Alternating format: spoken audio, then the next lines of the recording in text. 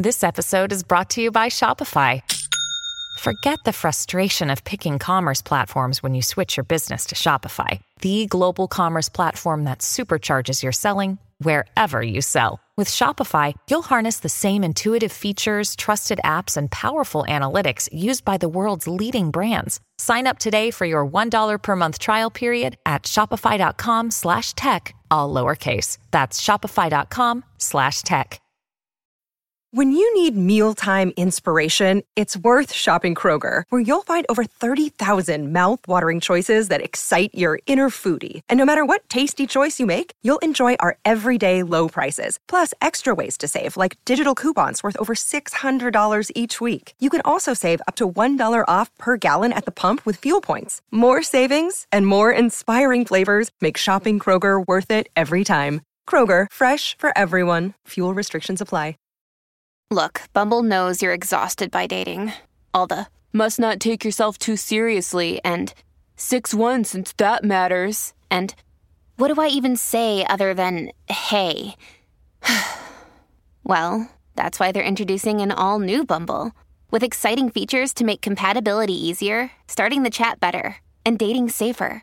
They've changed, so you don't have to. Download the new Bumble now. Welcome to the New Books Network. Hello, everyone, and welcome to the Van Leer Institute series on ideas. I'm Renee Garfinkel, your host, and I'm pleased to welcome Amy Gaida to the show today to talk about her important new book, Seek and Hide: The Tangled History of the Right to Privacy. Amy Gaida is the perfect person to address this issue, since she's both a professor of law at Tulane Law School and a former journalist, as well as one of the country's top experts on privacy in the media.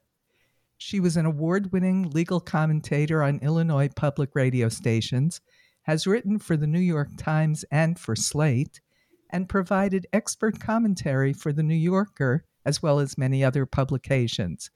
Amy lives in New Orleans. Amy Gaida, welcome to the podcast. Thanks so much for having me. I'm delighted to be here. Before we begin to talk about your book, tell us a little bit about yourself. Was there someone or something that strongly influenced your intellectual development, and particularly your interest in this topic specifically? I wouldn't say that there was a particular person, but working as a journalist over a number of years, I came to recognize this conflict between truth and privacy at times. So in other words, I would find out information about people that I considered private, and I would make the call not to report that information.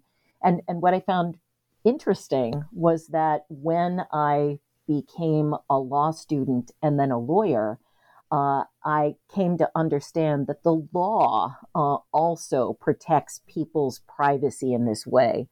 And so even though I was making ethics decisions back in the day, the law also recognizes privacy. And so I think that's really a big motivation for me. This is the area that I study. I study defamation as well, but I'm particularly interested in privacy because of this conflict between truth and press freedom and all those good things, but then also an individual's right to privacy, the right to keep some things secret. And now that you've been accomplished in both those professions, does the conflict between the right to privacy and freedom of the press look different to you depending on which hat you wear? Yeah, I would say that's a really wonderful question, and I would say yes. And this isn't this is the thing that comes to mind. Earlier this summer, when the Dobbs opinion was leaked to the media. Thinking about this as a lawyer and a law professor, I was horrified that someone would do something like this. But thinking about it as a journalist, I was intrigued and, of course, wondered who had leaked it, and certainly would have done the same thing as did Politico in publishing the document that was somehow given to them. So I think it's that sort of that conflict then was very apparent to me back this summer when the Dobbs opinion was leaked. Well, the leaking of the Dobbs opinion was one big issue, but what are the implications of the decision for Americans' right to privacy? That's a really great question, and it depends on how you define privacy. At least in looking at the Dobbs opinion, people are, of course, very concerned that all the decisions by the Supreme Court that built on Roe versus Wade and Griswold before it, marriage equality, cases like that could come tumbling down in a post-Dobbs world.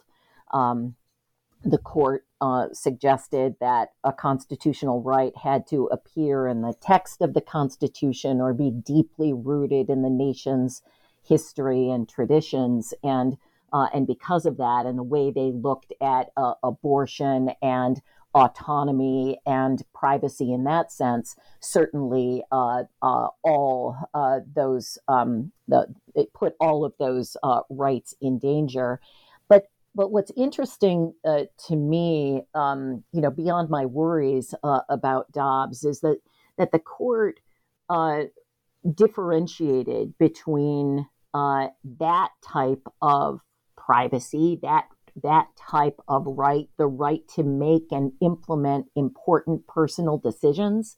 So the right to decide to have an abortion without governmental interference, versus the right to shield information from disclosure.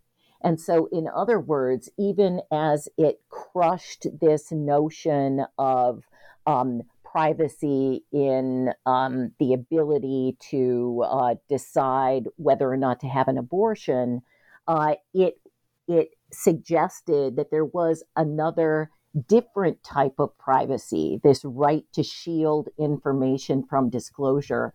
And so in that sense, even though we think about Dobbs doing away with privacy more generally, it doesn't. And the court suggests that, in fact, it might look at that right to shield information from disclosure differently. So it'll be interesting to see what happens in the future. I'll mention one interesting case that's several months before the Supreme Court decided the Dobbs decision.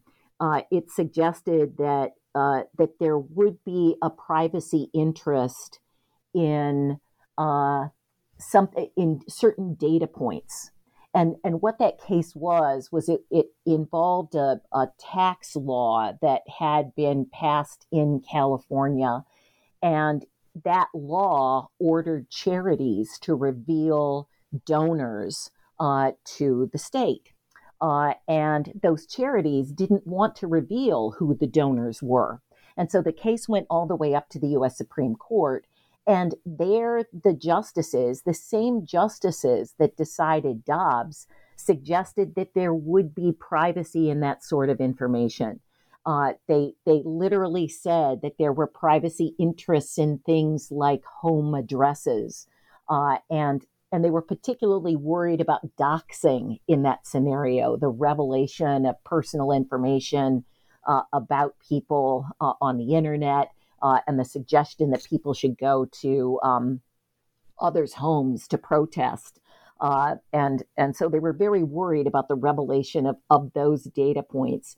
And I think that suggests that indeed, if the court were to decide a case involving this right to shield information from disclosure, it would look at it very differently from the way it looked at the Dobbs decision. So by my read, Dobbs does not do away with privacy more generally. It troublingly does away with this particularized right to abortion in that sense.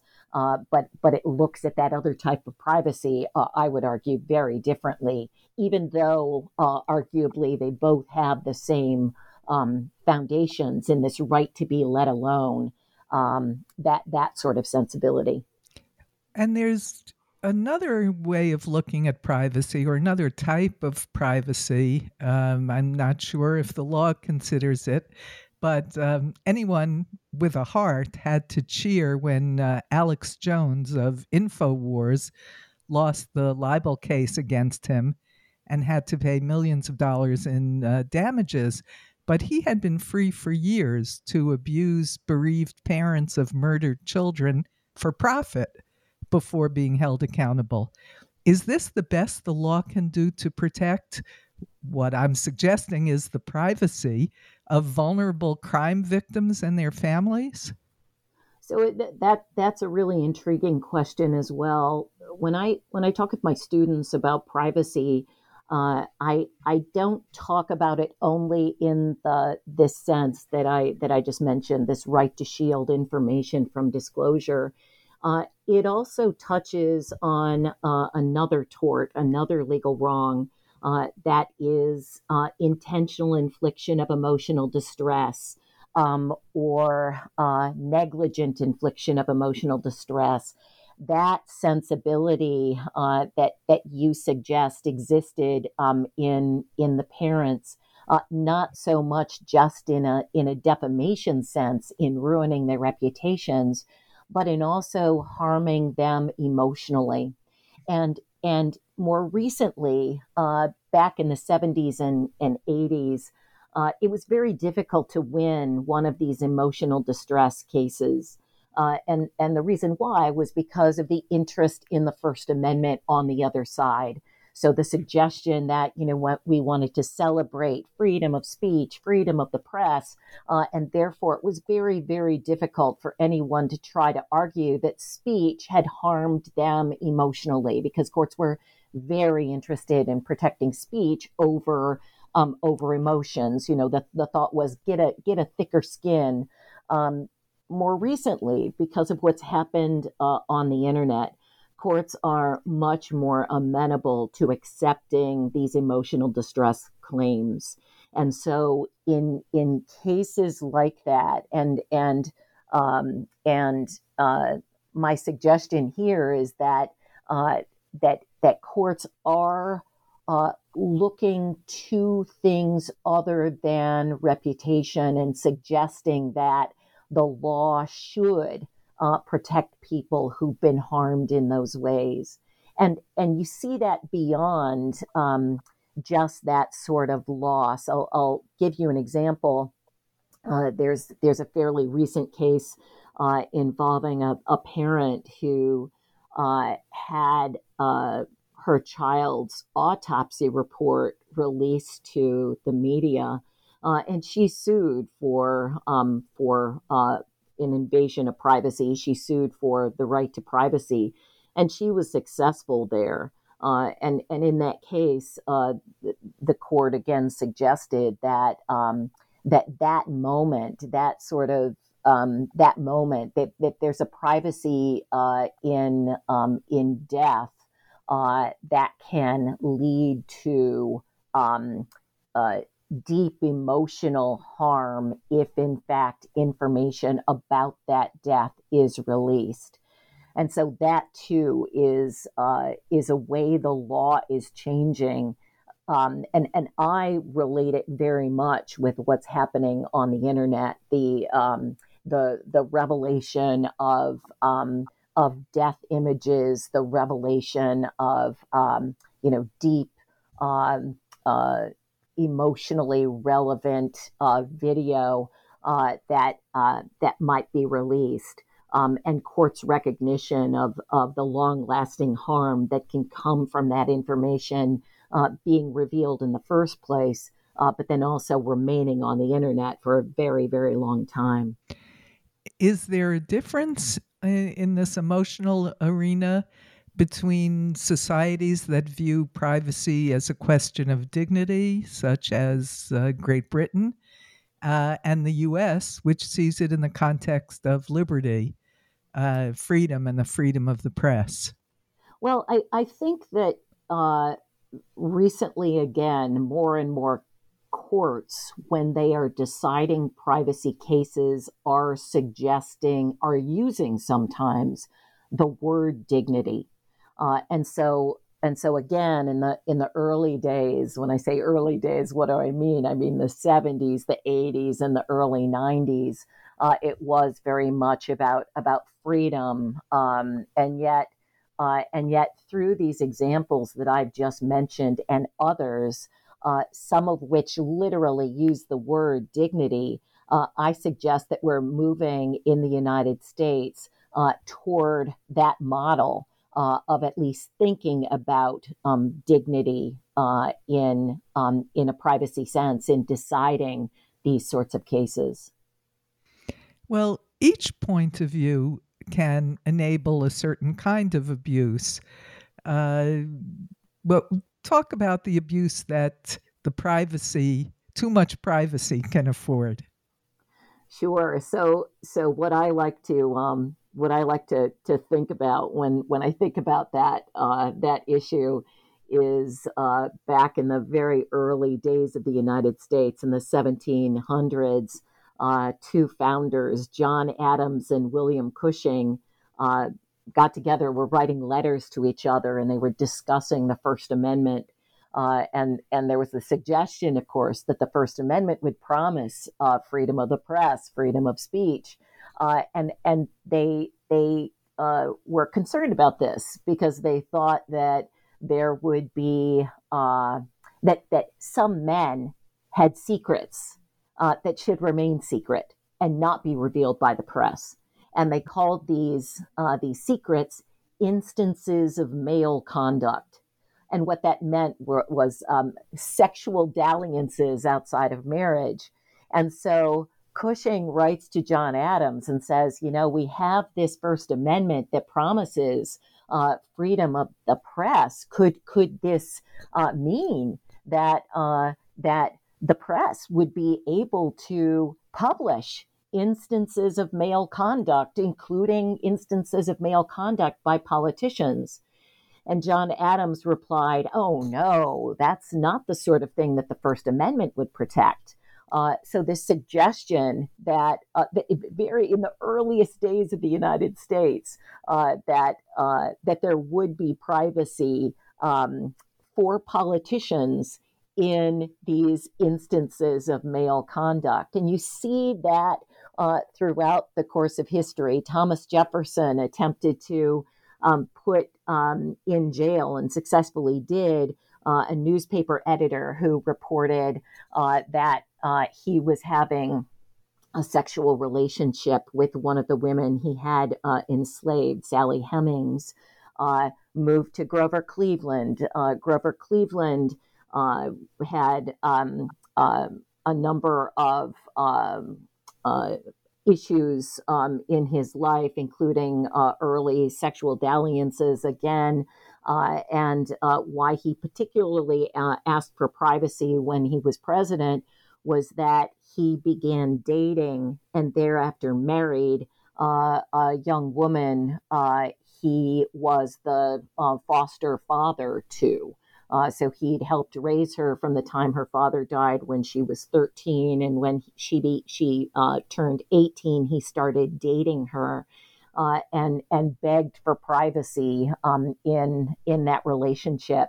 And you see that sort of protection for privacy in politics even today. And the example that I use in my book is the fact that even though a lot of people really want to see Donald Trump's tax returns, we still have not seen those tax returns, even though people have them. And one of the reasons his lawyers have made the argument that those tax returns are private.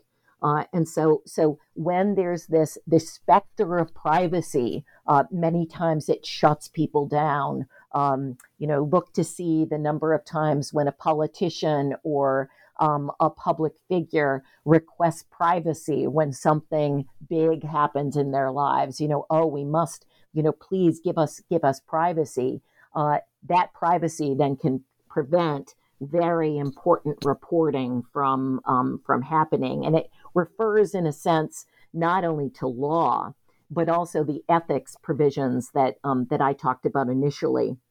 Those reasons why journalists and other publishers may decide not to publish something that the public would be particularly interested in. But if we as journalists decide that the news value is not as significant as the person's interest in privacy, that might not ever be reported. And so again, while we have this trend in the United States moving to embrace privacy more, not in a Dobbs sense, but in this right to shield information from disclosure, it's a dangerous time because journalism is in trouble financially, and certainly it can be chilled by this specter of a privacy lawsuit being brought against a journalist for reporting truth that a politician or a public figure might consider private, and truth that then could become the basis for an invasion of privacy claim. Some writers, most notably George Orwell in 1984, and actually some writers before him, described a world of total transparency, which was conflated with totalitarianism. That is, lack of privacy is somehow associated with totalitarianism. Are they necessarily linked? So when you suggest this, it brings to mind this how people respond to privacy, and especially privacy with regard to government. And before I talk about that a little bit, let me just say that now for 2 years I've asked my big first year law class, my torts class, whether they fear government knowing their information or public companies. So companies knowing information about them. And when I first started teaching privacy 20 years ago, the real concern was government and what government knew. And the concern was cameras on telephone poles, watching every move of the people on the street. For the past 2 years, at least, that has flipped. And now my students are far less concerned about what the government knows about them.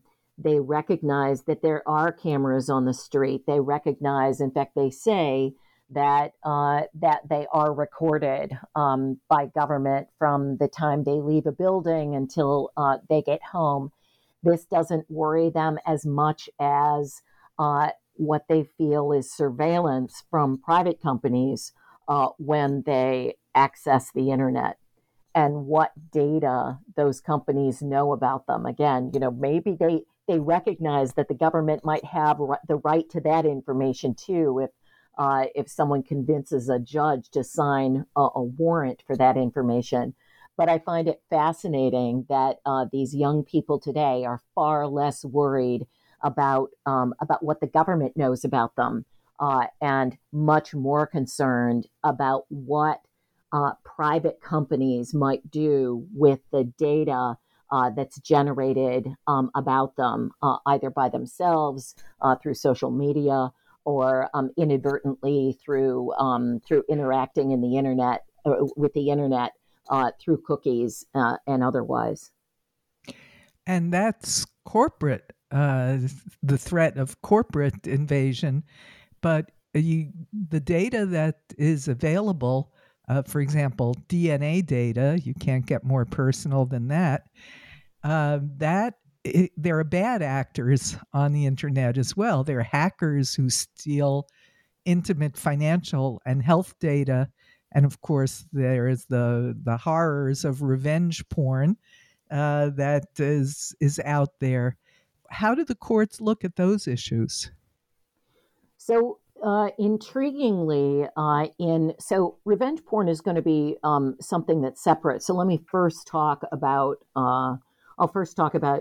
data privacy and the very intriguing things that are happening now in the United States with regard to that. Congress has yet to pass a data privacy law. So data privacy legislation is just not happening on the national level.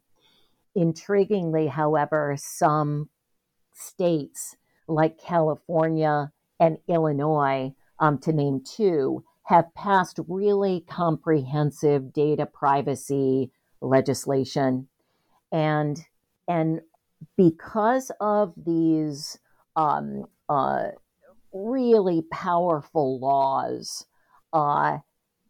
attorneys have brought successful class action lawsuits against social media companies. So, for example, one that comes to mind argued that if a company was scanning the internet for faces and thereafter figuring out what person belonged to what face, so putting together a name with a face, that could be a privacy invasion because of this data privacy statute, biometrics privacy, and data privacy. And so these state statutes and these class action lawsuits have been the drivers then of data privacy in the United States. And what I think is really interesting about that is that even though Congress hasn't taken a step toward this yet, it hasn't enacted legislation, these states have, and they've made companies that retain data. They've made those companies then be very fearful about using that data in a way that would violate those statutes. And so the prediction is, and this is not my prediction, this is what privacy officers at companies suggest, that within the next 5 years, that because of these state statutes and because of these lawsuits that have charged these companies with millions and millions of dollars in fines, that within 5 years, the United States will have a much more European sensibility with regard to data privacy.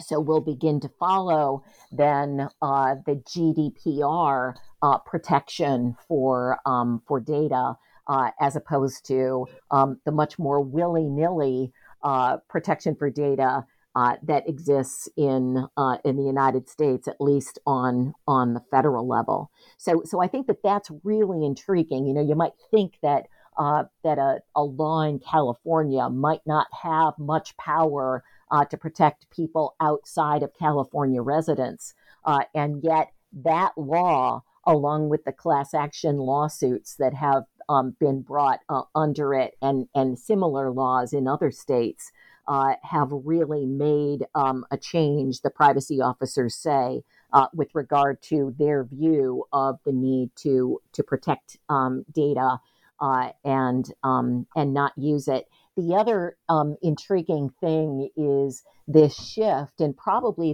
what happens is these companies recognize now exactly what I suggested, that my students, the young people today, care very deeply about privacy and are very aware of the potential for privacy invasions, especially with regard to their data. And so they're marketing themselves as being very privacy sensitive. And one of the ways to do that is by suggesting that they will protect the data just as strongly as the data is protected in Europe, and using that as some marketing scheme so that young people will begin to trust these companies. So I find that incredibly intriguing, and also very hopeful. Even though we can't get Congress to do it, it seems that state legislatures and courts are taking action where Congress hasn't. Families have a lot going on. Let Ollie help manage the mental load with new cognitive help supplements for everyone 4 and up, like delicious Lolly Focus Pops or Lolly Mellow Pops for kids. And for parents, try 3 new Brainy Chews to help you focus, chill out, or get energized. Find these cognitive health buddies for the whole fam at ollie.com. That's OLLY.com. These statements have not been evaluated by the Food and Drug Administration. This product is not intended to diagnose, treat, cure, or prevent any disease. That's really very encouraging. That prediction is encouraging, and I hope it's correct, because the pendulum has swung very far in the other direction. That's right. And there was this notion too initially, the way courts were deciding these cases involving data privacy. There was the suggestion that, hey, if you interact on the internet, you're agreeing to share the information with someone. That means the information can be used however the company you've interacted with wants to. You're willingly sharing that information. Well, there's been an about face over the course of the past couple of decades or so with regard to that, certainly. That's good news. I'm very interested in the notion that you describe in your book, that privacy is essential for creativity and spirituality, that liberty entails the protection of those human functions. So tell us about what Justices Warren and Brandeis said about it in the Harvard Law Review article, The Right to Privacy. Sure. They wrote this article. They were 2 lawyers. They met at Harvard Law School and became fast friends. And Louis Brandeis moved away from Boston to begin his practice of law, but came back to Boston because his friend Sam Warren kept suggesting that they would be great together if they opened up a law firm together in Boston. Sam Warren was very rich, had these connections. Of course, Louis Brandeis was brilliant. Sam Warren recognized that and recognized that they were close, both in terms of friendship, but also had the same desire to work hard and do a good job in law. And so the 2 eventually in 1890 decided to write this law review article that they titled The Right to Privacy. And what I found in my research is that the article, the impetus for the article really came from Sam Warren, that he was particularly interested in the right to privacy because the media was very interested in his family. He was a millionaire. He had married the Secretary of State's daughter. He was really good friends with Grover Cleveland. And so they would get together and they would complain about media and media's reporting what they considered private details about their family and otherwise.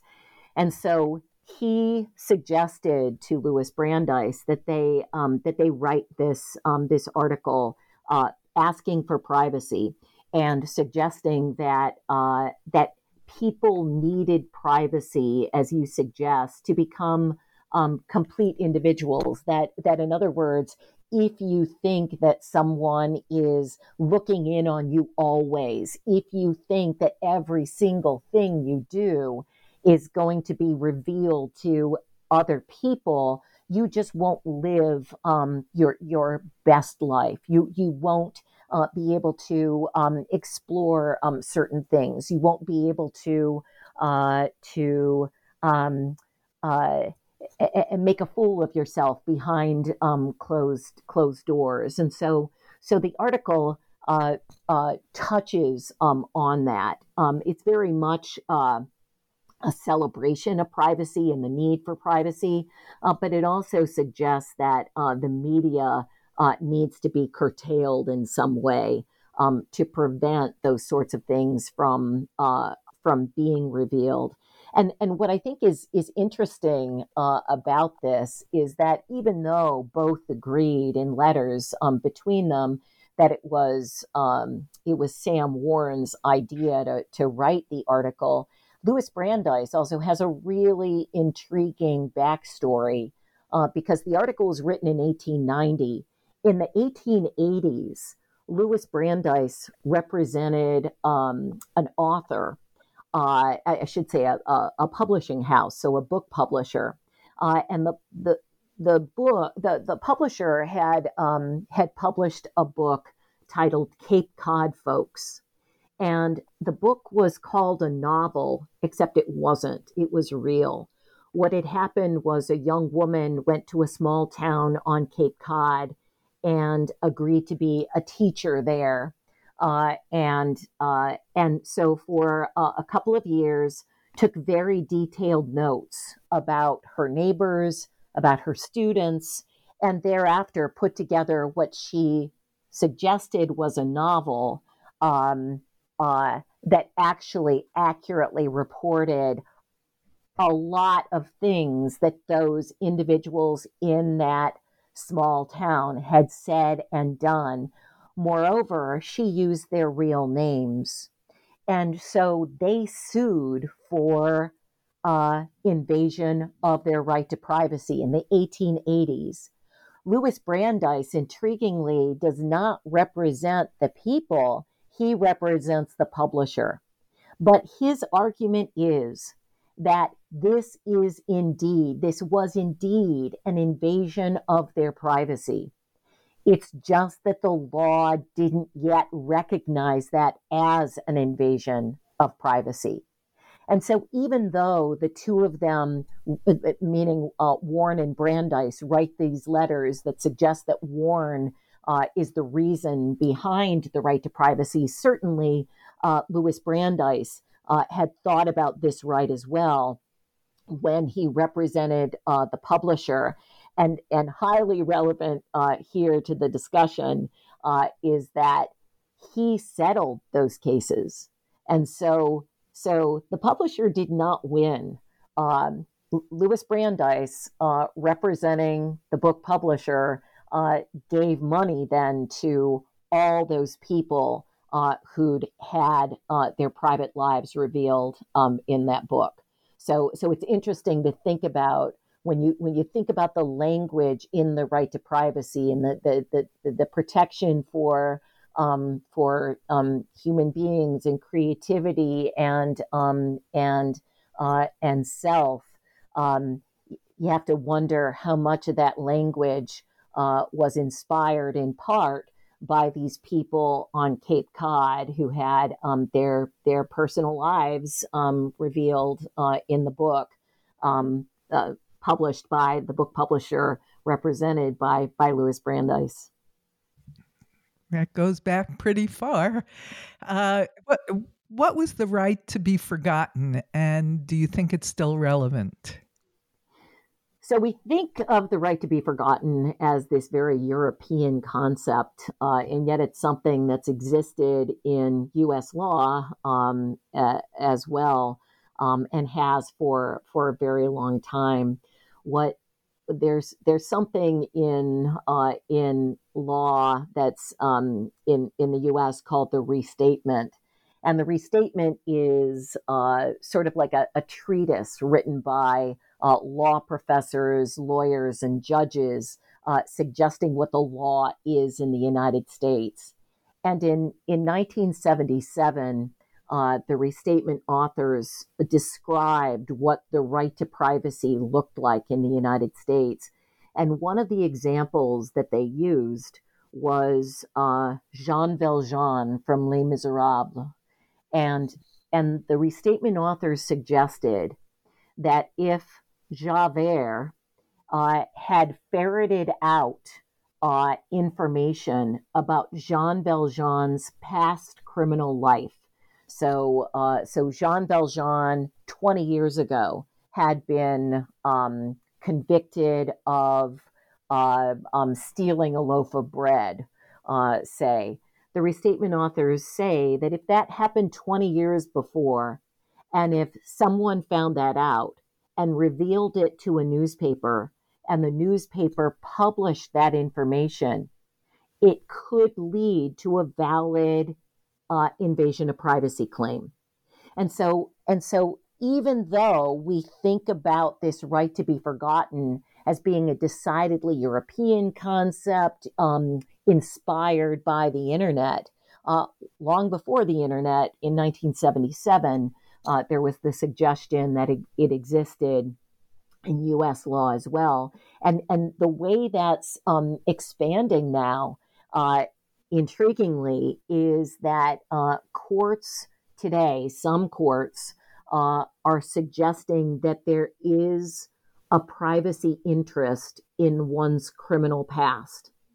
And there have been courts that have ordered accurate criminal histories removed from the internet because of the very real harm in the present that can be done to people who made mistakes in the past.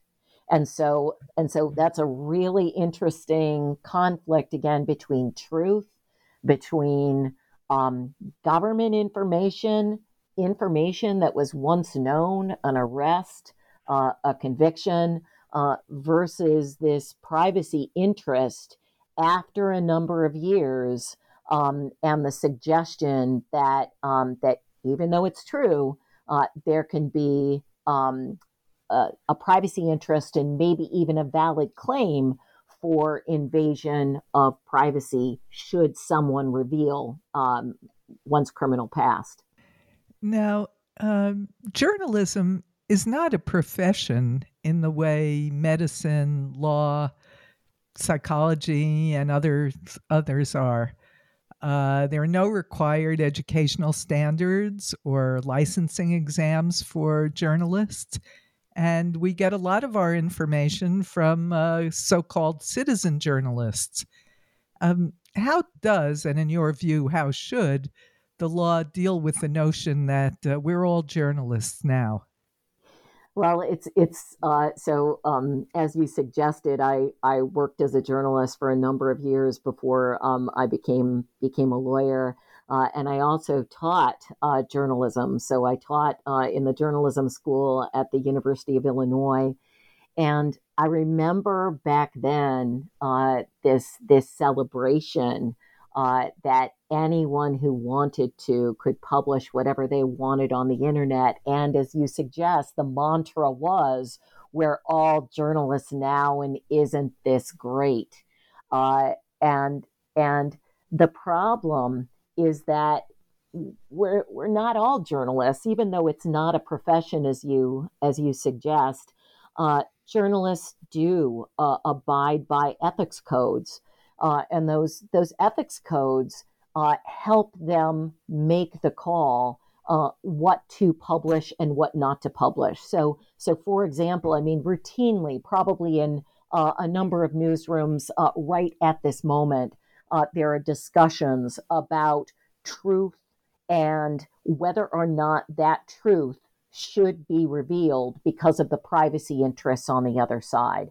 So there are very strong ethics pulls not to reveal certain things that a journalist knows that the public would want to know, but the journalist has decided to protect the person on privacy grounds and not to reveal the information. because publishers on social media and otherwise don't have that same sort of ethics sense. That's how then, and I know you asked about revenge porn as an example previously. That's why these websites came to be that published truth like nude photographs, for example.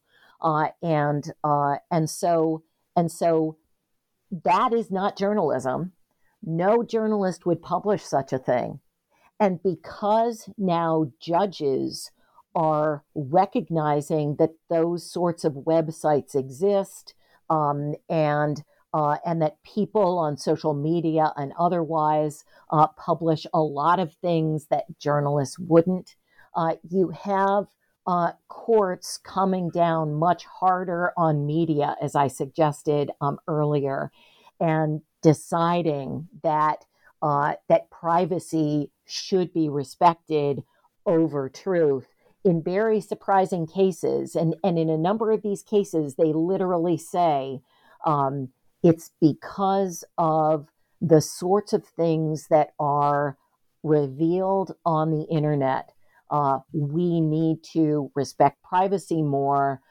We need to find the publisher liable for invading privacy by publishing that sort of thing. And that language, again, can have a very chilling effect on what I like to consider real journalists, those who do struggle with the ethics issues and who make the call to publish something that someone doesn't want to have published.